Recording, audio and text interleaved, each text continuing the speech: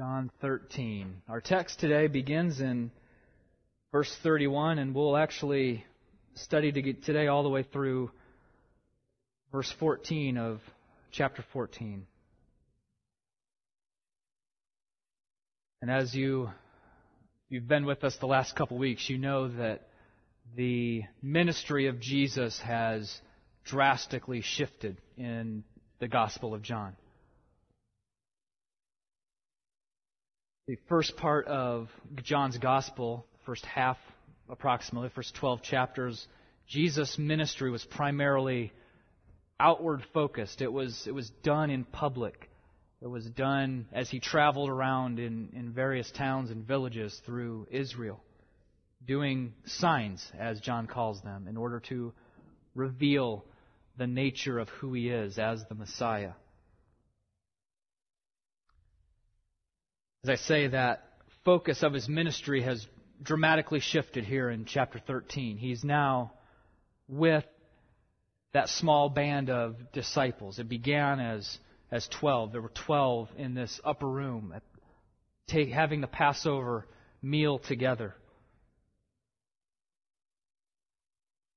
And in the last 2 weeks, we've seen Jesus humble himself and wash his disciples' feet, instructing them in what that means for their ongoing ministry and service to one another, to do as he has done for others. And then last week we saw the dramatic scene of Judas being called out by Jesus as the betrayer, as the one who would then leave the upper room and go begin the process of turning Jesus over to the authorities.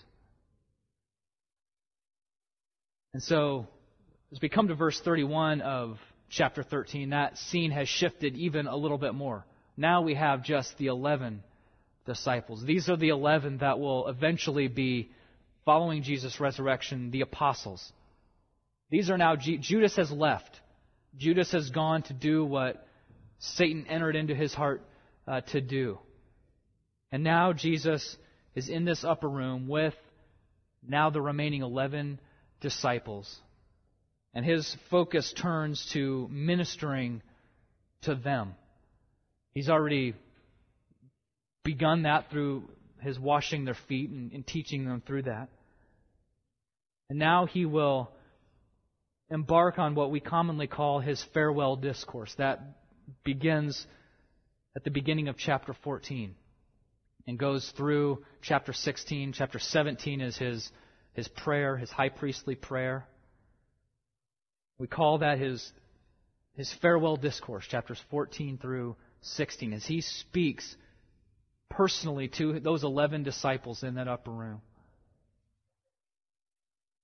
And his aim as he begins that, we'll see this in chapter 14 a little bit later today, his aim is to comfort their troubled hearts.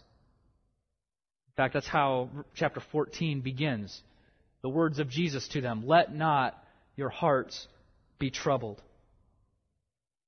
And the narrative, as it begins back in chapter 31 of chapter 13, gives us a glimpse into some of the causes of why it was that their hearts were troubled in the first place. Why Jesus felt constrained to calm and comfort their troubled hearts.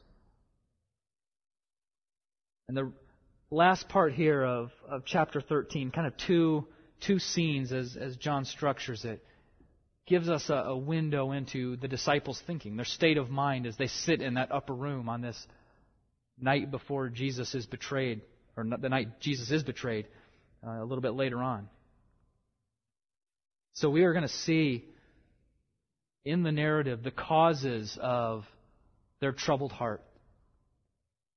As the evening has gone on, that trouble in their heart, that unease has only built and developed. In fact, we're told earlier in chapter 13 that even Jesus was troubled in his heart. There was a lot going on in this upper room. Jesus, knowing what is about to happen to him, his heart is troubled. As he has begun to explain a little more explicitly to his disciples, he is going away. He's going to be killed. And their hearts, that unease and trouble has built up and grown in their hearts. But in spite of what is going on in Jesus' own heart, the trouble that he has, just as we saw him minister to them earlier in chapter 13, though all of this was going on in his spirit, we see that what he wants to do, more than meet his own needs, is to minister to the hearts of his disciples. Jesus' goal in this is to comfort their troubled hearts. So what was causing the hearts of the disciples to be troubled? As I briefly mentioned a second ago, they are confused and uncertain about what's about to happen. You remember Chris, a couple weeks ago, laid out for us some of the context of what was going on in this upper room, and part of that was the squabble that they were having about who was going to rule, who's going to be the greatest when Jesus established his kingdom. And so they enter this upper room with these aspirations of Jesus ruling as the Messiah, and them having a chief role in that. And now they understand that Jesus is going to be departing. They're confused and they're uncertain about, okay, what's going to happen to Jesus? Why is this happening? What's going to happen to us? What does this mean for us? And although there's not a direct link made by John as he records all of this, leading into that farewell discourse in chapter 14, I think what John records here at the end of chapter 13 gives us some understanding of why the disciples' hearts were troubled, or a little more specifically, what it was that they were so troubled about. Let's read together verses 31 through 38 of chapter 13 and consider some of the things that lead Jesus to come out and say, "Let not your heart be troubled." Follow along as I read, beginning in verse 31. When he, that is Judas, had gone out, Jesus said, "Now is the Son of Man glorified, and God is glorified in him. If God is glorified in him, God will also glorify him in himself, and glorify him at once. Little children, yet a little while I am with you, you will seek me. Yet a little while I am with you. You will seek me, and just as I said to the Jews, so now I say also to you, where I am going, you cannot come. A new commandment I give to you, that you love one another. Just as I have loved you, you also are to love one another. By this all people will know that you are my disciples, if you have love for one another." Simon Peter said to him, "Lord, where are you going?" Jesus answered him, "Where I am going, you cannot follow me now, but you will follow afterward." Peter said to him, "Lord, why can I not follow you now? I will lay down my life for you." Jesus answered, "Will you lay down your life for me? Truly, truly, I say to you, the rooster will not crow till you have denied me 3 times. These verses give us some sense of why the disciples' hearts were so troubled. First, their hearts are troubled because of the impending departure of Jesus. So Jesus speaks here. We just read in verses 31 and 32, we see reference to the imminency of his departure. Judas has gone out. The wheels have begun turning, and they're now, it's quickly moving toward the end. Judas has departed, and Jesus says, "Now is the Son of Man glorified." God will glorify him at once. What is going to happen here is going to happen soon. And this impending departure of Jesus has thrown the disciples for a loop. They don't know what to do.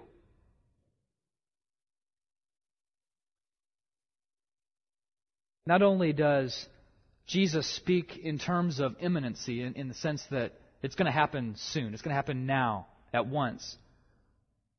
But he also speaks of it in terms of separation from the disciples. He says that just a little while longer he's going to be with them. And just as he said to the Jews earlier in John's Gospel, he says now to his disciples, where I'm going, you cannot follow me. You can't go where I'm going. So the mood at this Last Supper has become quite solemn for the disciples. Jesus, the man that came and called them out of their former lives, their former livelihood, their occupations. And he called them to follow him as his disciples. And they have spent the last 3 years traveling everywhere Jesus has gone. They've been with Jesus. They've been by his side as he has performed all of these signs. And now Jesus tells them that he is going to be leaving. He's going to be departing, and they can't go with him.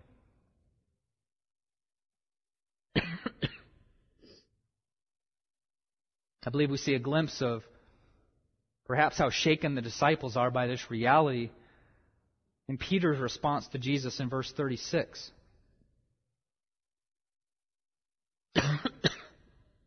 Somebody could grab me some water, that would be awesome. Thank you. Verses 31 through 35, Jesus, and we'll look at this in a little more detail in a second. Jesus lays out for them this picture of his work on the cross being the means by which he is glorified and brings glory to God. Thank you.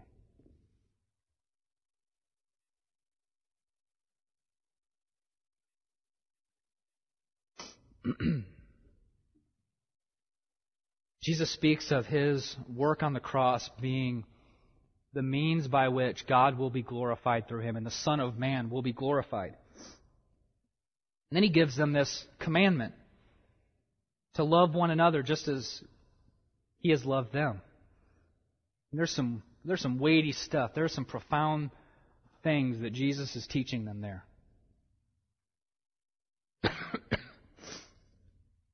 And what is Peter's response? Peter's response is basically, yeah, but where are you going? It's almost as if Peter misses,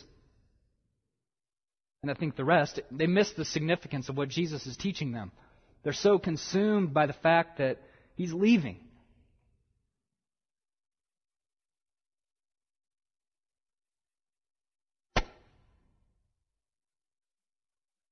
They're so preoccupied with getting their questions answered about where he's going, what he's doing, that they miss the glory and beauty of what he has just told them and called them to do.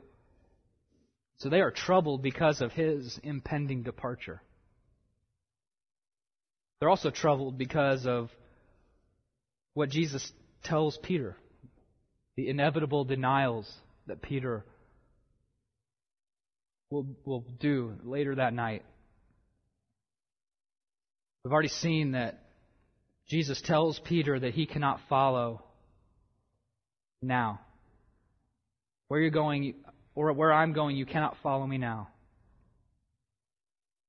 In one sense, Jesus is telling Peter, it's not time for you to die. Just as I'm going to die, it's not time for you to die. You can't go with me now.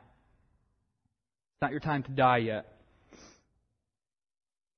But on a much deeper level, Jesus is embarking on a mission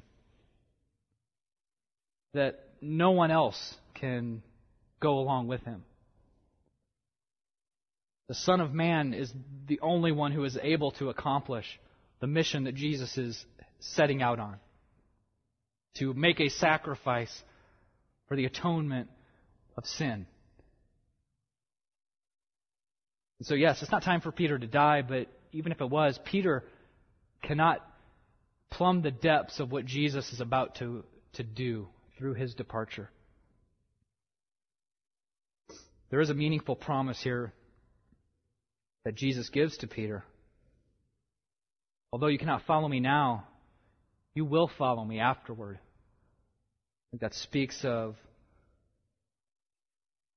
what we'll see a little bit in chapter 14 of Peter will follow. He will go to where Jesus is going. He will even help serve to accomplish Jesus' mission of rescuing sinners. And he will go to where Jesus is going eventually, but not now. Peter continues to question the Lord.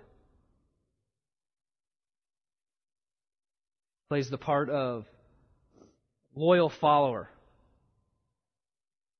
Lord, why can I not follow you now? Verse 37, I will lay down my life for you. And this is typical Peter, right? And earlier in Jesus' ministry, Peter rebuked Jesus when he told the disciples that he was going to Jerusalem to be killed. Peter rebuked Jesus, telling him that there's no way, there's no way that I'm going to allow you to go to Jerusalem to be killed. That's when Jesus told him to get behind me, Satan. It's also earlier in this evening that Peter initially refused to allow Jesus to wash his feet. So this was a typical response of Peter. Lord, I'm going to lay down my life for you. I'm not going to let you be killed. I'm going to go sacrifice my life for you.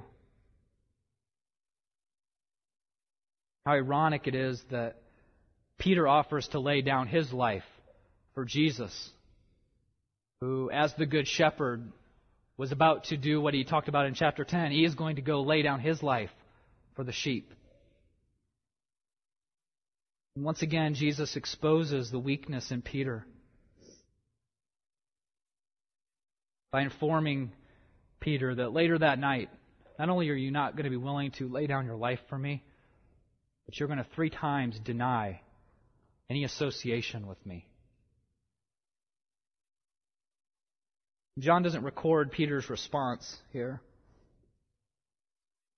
Matthew and Mark actually record, following this statement, the rest of the disciples actually reaffirm that they're going to be willing to lay down their life. But I'm sure that these men trusted Jesus. I mean, they've been around Jesus long enough to believe the things that he says.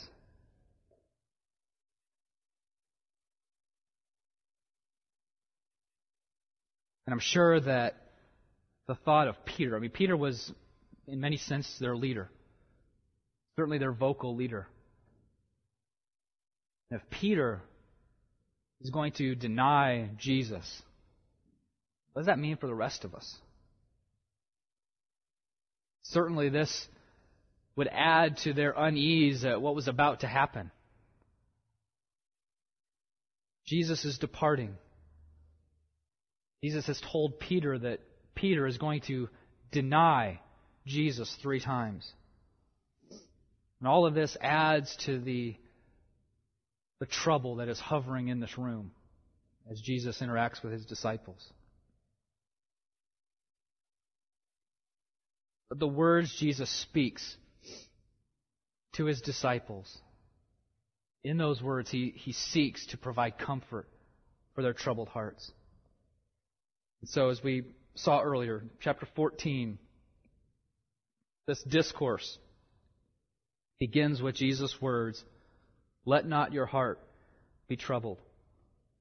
But even what he says earlier in chapter 13 ought to provide comfort, should give comfort and hope.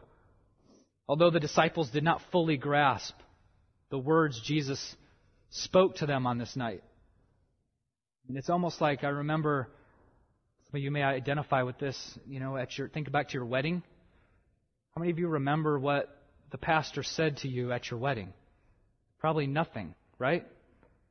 In that moment, you're not really listening to what they're saying. You're not paying attention to what they're talking about. Even if you do, I guess marriage is a good illustration of that. Even, what he's telling you about marriage, I don't get it at that point. And then, the years start going. Now all of a sudden I understand what he was talking about. It's not all roses and everything's not perfect. All of a sudden I understand those things in premarital counseling. I understand some of that a little bit better now, 10 years into marriage. I think the same thing was true for the disciples. On that night, their minds are going 1,000 miles an hour. I wonder how much of Jesus' words they even picked up on. But we know that years later, these words were certainly words of hope and comfort to them. And in fact, you read through some of this, and if you were to turn to 1 John, the things that John writes in his epistle, his first epistle, 1 John, are so parallel to what Jesus says in verses 31 through 35 of John 13. When he speaks to my little children, speaking of a new commandment, to love one another. He is recalling the words that Jesus said on this night. And so the things Jesus said on this night had a profound effect on the disciples. Although they probably didn't pick up on all of that night. I think there's wisdom for us in that, because as we sit here today, some of the things that we're reading, the trouble that's going on in the disciples' hearts, that we may not necessarily identify with all of that right now. But it serves us well to hear the words of the Lord, to prepare us for the day when our hearts are troubled, just as the disciples. To remember the words of the Lord that He gave to them, and by extension to us, for our comfort. So what does Jesus tell them? Quickly, I want to move through several ways Jesus provides comfort to His disciples. First, He comforts them by reminding them that His death was a means by which He and the Father were glorified. So, the disciples and many others in Israel viewed the death of the Messiah as a failure. They did not pick up on the fact that, many of them did not pick up on the fact that the Messiah was going to die. And so for the Messiah to die was a bad thing. But Jesus reminds His disciples that no, His death was actually the means by which He Himself, the Son of Man, and God the Father were ultimately glorified. And think about the ways that the death of Jesus on the cross bring Him glory.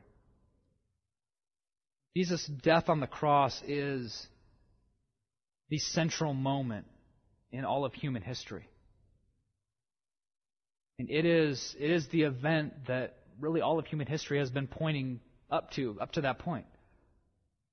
And from Genesis chapter 3, when Adam and Eve fell in the garden, and God promised that the seed of the woman would crush the head of the serpent, everything has been leading up to this moment where Jesus would offer Himself. Jesus, the seed of the woman, would offer Himself upon the cross. This was the pinnacle of human history. The death of Jesus on the cross. Jesus' death on the cross reverses the curse that is upon mankind. Going back to the garden, back to the fall, when God placed mankind under the curse of sin.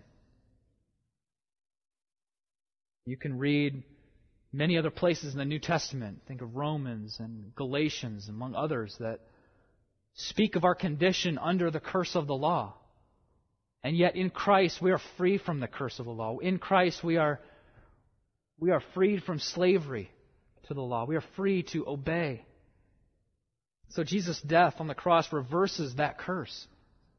And by doing so brings glory to Him as the one who does the reversing. Jesus' death on the cross defeated our greatest enemy, Satan. As promised in Genesis 3, Jesus is the seed of the woman that crushes the head of the serpent. And though Satan still has some liberty to tempt us to sin has his way in the world for a time.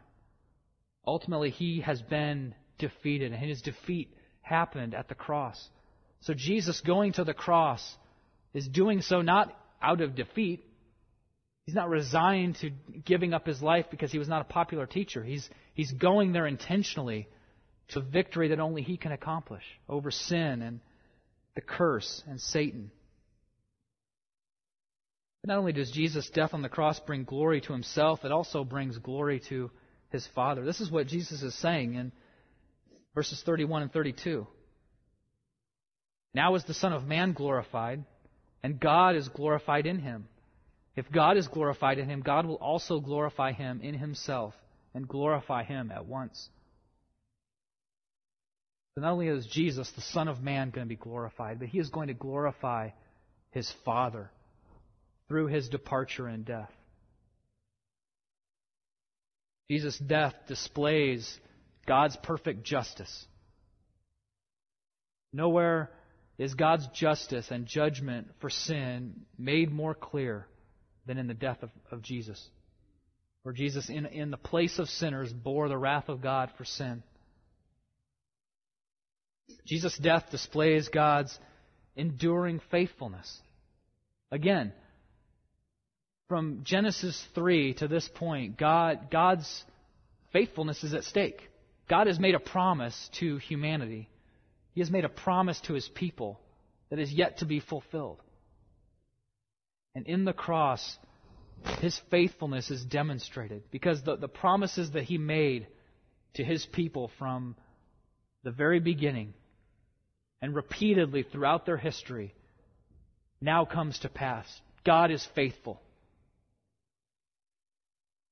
Jesus' death displays God's unfailing love. Just like nowhere is God's justice, even God's faithfulness, and all the rest of his attributes more perfectly and clearly displayed than in the cross. So God's love, and this is the pinnacle of the display of God's love. For him to, he says in John 3:16, God loved the world that he gave his own Son. God offered up his own Son as a sacrifice because of the great love that he had for his people. And so Jesus comforts the hearts of his disciples by reminding them that his death is not a sign of defeat. His death is the ultimate victory over sin. It's the means by which he and the Father are glorified. But also, Jesus seeks to comfort them by this new commandment that he gives them. This is the means by which God is glorified through us. So it's through Jesus' death that he and the Father are glorified. And now through our obedience to his command, this new commandment that he gives, we are able to bring glory to him. He is glorified through us. Our obedience to this command is a twofold means of glorifying God. First, God is glorified in our own hearts as we contemplate the love that we have received from the Father. Verse 34, a new commandment I give to you, that you love one another. Just as I have loved you, you also are to love one another. So God is glorified as we contemplate and meditate on the fact that we have received and enjoy the love of God. There is no way that we can overestimate the love of God which has been bestowed upon us through Christ. And so when we remember that love, God is glorified in our hearts as we worship him because of his love. But also, God is glorified through us as we exhibit the same self-sacrificing love that he exhibited for us by giving his Son. Verse 35, by this all people will know that you are my disciples if you have love for one another. The way God receives glory is for we as his disciples demonstrate the same sort of love that we have received from Him. This is how God is glorified through us. When others see us respond to that which we have received from God. What makes this commandment a new command? After all, the command to love one another is not a new command, right? I mean, we can go to the Old Testament and find God giving commands to love one another, to love God, love others. So why does Jesus say this is a new command that He's giving? I believe the difference lies in Jesus' understanding about what He is about to do in inaugurating this new covenant. Jesus, through His death, is bringing about the new covenant that has been prophesied. A new covenant where God will forgive sins, wash away sins, grant a new heart to those who repent of their sin. A new covenant where God will enable us to obey His commandments. This is what Jesus is bringing about through His death. Therefore, those who become His disciples through that new covenant, that's you and that's me, as we enter into faith in Christ and His work for us, we enter into that new covenant. We are made partakers of that new covenant. And we are enabled to obey His command, this command, and others in a way that no one else has ever been able to obey that command prior to Jesus' work on the cross.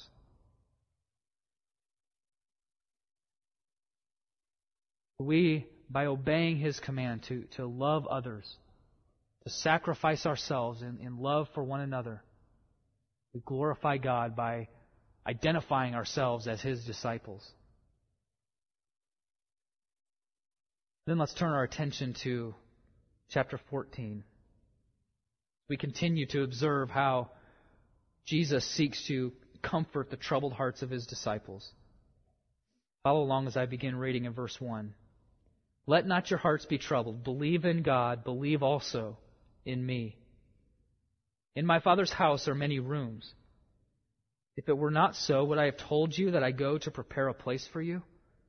And if I go and prepare a place for you, I will come again and will take you to myself, that where I am, there you may be also. And you know the way to where I am going.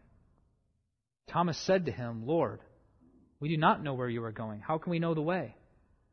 Jesus said to him, I am the way and the truth and the life. No one comes to the Father except through me. If you had known me, you would have known my Father also. From now on, you do know Him and have seen Him. Philip said to Him, Lord, show us the Father, and it is enough for us. Jesus said to him, Have I been so long with you, and you still do not know me, Philip? Whoever has seen me has seen the Father. How can you say, Show us the Father? Do you not believe that I am in the Father and the Father is in me? The words that I say to you I do not speak on my own authority. But the Father who dwells in me does His works. Believe me that I am in the Father and the Father is in me. Or else believe on account of the works themselves. Truly, truly, I say to you, whoever believes in me will also do the works that I do. And greater works than these will he do, because I am going to the Father. Whatever you ask in my name, this I will do, that the Father may be glorified in the Son.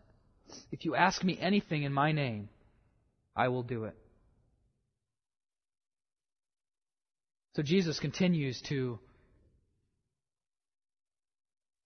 lovingly comfort the hearts of His troubled disciples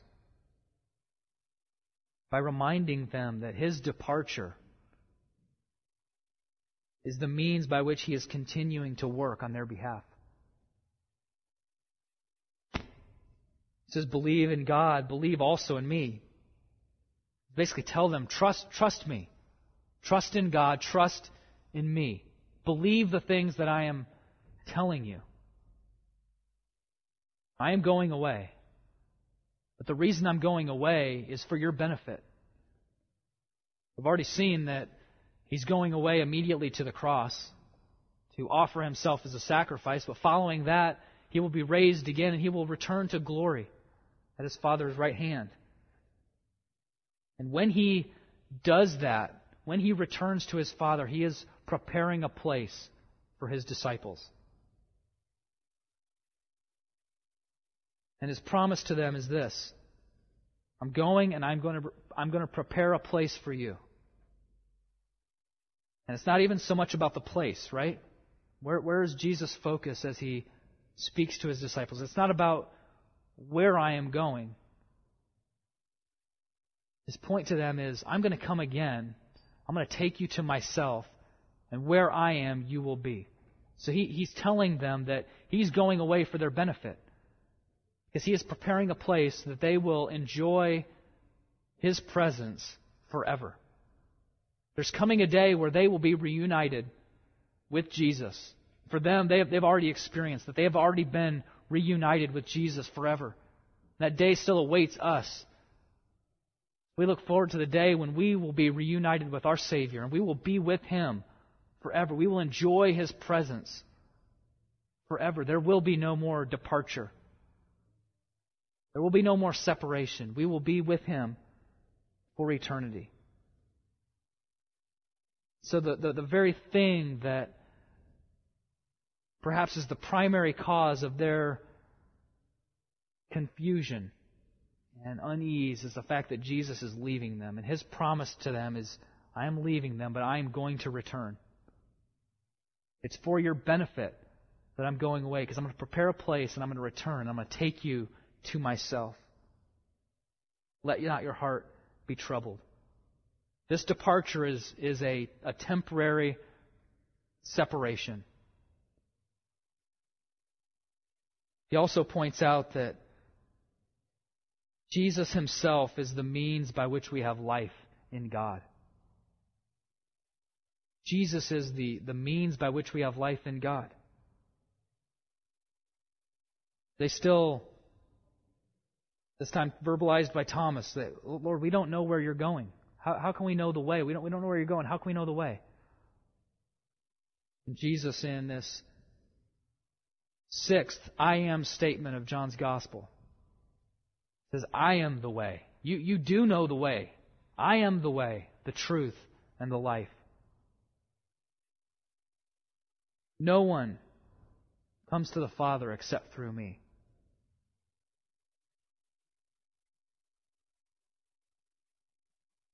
Jesus reminds them that he is the means by which we have life with God. We've already seen Jesus repeatedly as he interacted with the Jewish leaders earlier in the book. He made the same point to them that I and the Father are one. You cannot get to the Father except through me. Jesus reminds his disciples here that he is the only way to have access to God.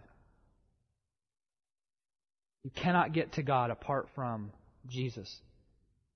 And all of that access through Christ is wrapped up in the thing that he was getting ready to do, his death. We talked several weeks ago in another text that how we deal with Jesus, how we respond to Jesus, determines our standing before God.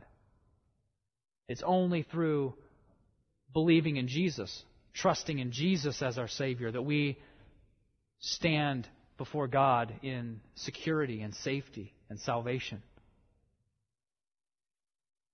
Apart from coming to the Father through Jesus, we have no hope of salvation. So he is going away to provide and accomplish the means by which we have access to God. It is through his death that he is the way to God. He is the truth. He is the ultimate revelation of God, the ultimate revelation of God's truth. The things that he says are true. And he is the life.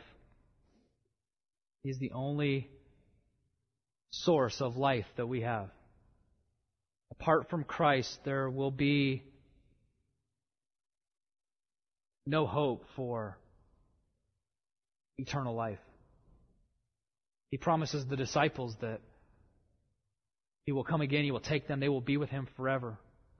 But for those that do not believe Jesus, that reject the work that He did on the cross, will not enjoy that same eternal life, but will instead be judged by Christ. Jesus' revelation of God to us is enough. This is another aspect of the comfort that Jesus provides to His disciples. They want more. Philip says, "Show us the Father." That's enough for us. Just show us the Father. Jesus lovingly reminds them that I am the Father. I and the Father are one. You've seen me, you've seen the Father. I'm reminded of the difference in the way Jesus responds to His disciples and the way He responded to the Jewish leaders earlier in the book when they wanted to see the Father. They didn't believe that He and the Father were one. And yet Jesus here is patiently dealing with His disciples. You've seen me, you have seen the Father. That's enough. I am the revelation from God to you. Jesus is the sole means by which we have access to see and know the Father. The book of Hebrews makes it clear that Jesus is the pinnacle of God's revelation to mankind. It's through Him that we know the Father. It's through Him that we have access to the Father. And then Jesus' departure guarantees fruitful ministry for His disciples. Again, Jesus' departure, His death, is not the end of the story. The book is not closed when Jesus dies, as if that was a nice period in history. It's over. It was good while it lasted. No, in fact, Jesus affirms here for His disciples, and the rest of Scripture and the rest of human history will testify to the fact that, no, this was not the end of the book. This was just the beginning of the story. Because Jesus, by departing and offering Himself as a sacrifice for sin, it's by means of that His disciples will actually accomplish greater works than He did. We've just had 12 chapters in John's Gospel of the signs that He performed. They were miraculous, from turning water into wine to raising Lazarus from the dead. That's amazing stuff. And yet Jesus tells His disciples that when I depart, you're going to accomplish greater works than those.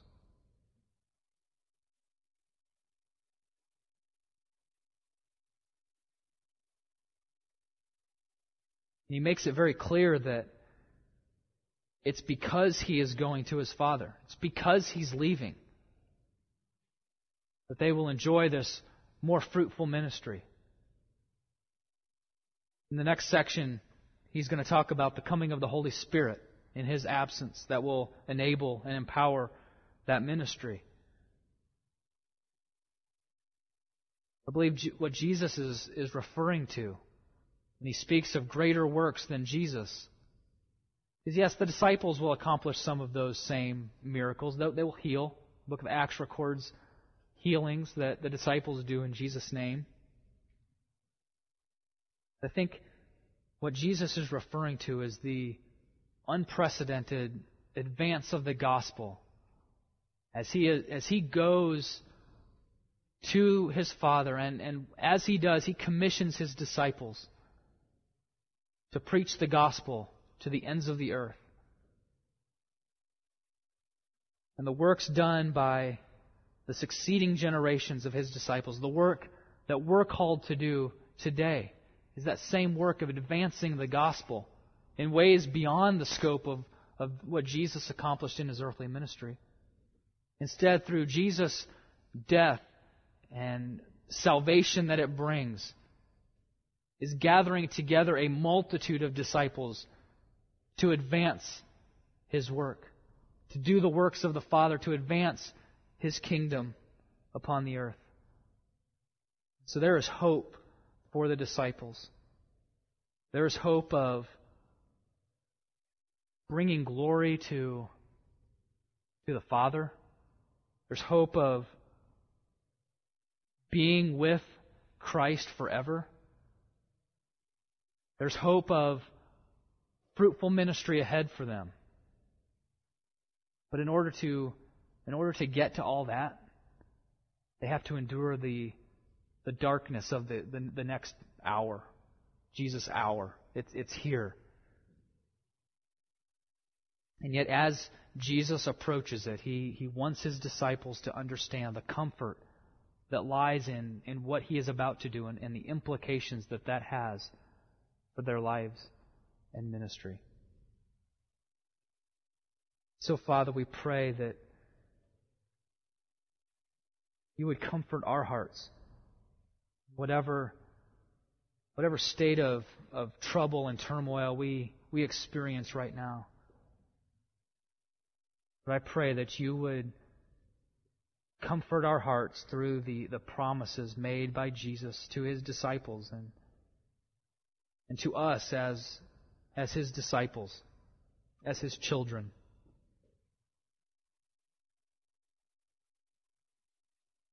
We ask that you would help us in our weakness to believe the things that Jesus has said. Believe them to be true. He is the truth. What he has said is true. So help us to believe. Help us to remember that the darkest point of Jesus' life, humanly speaking, was the greatest moment of victory for him and for us.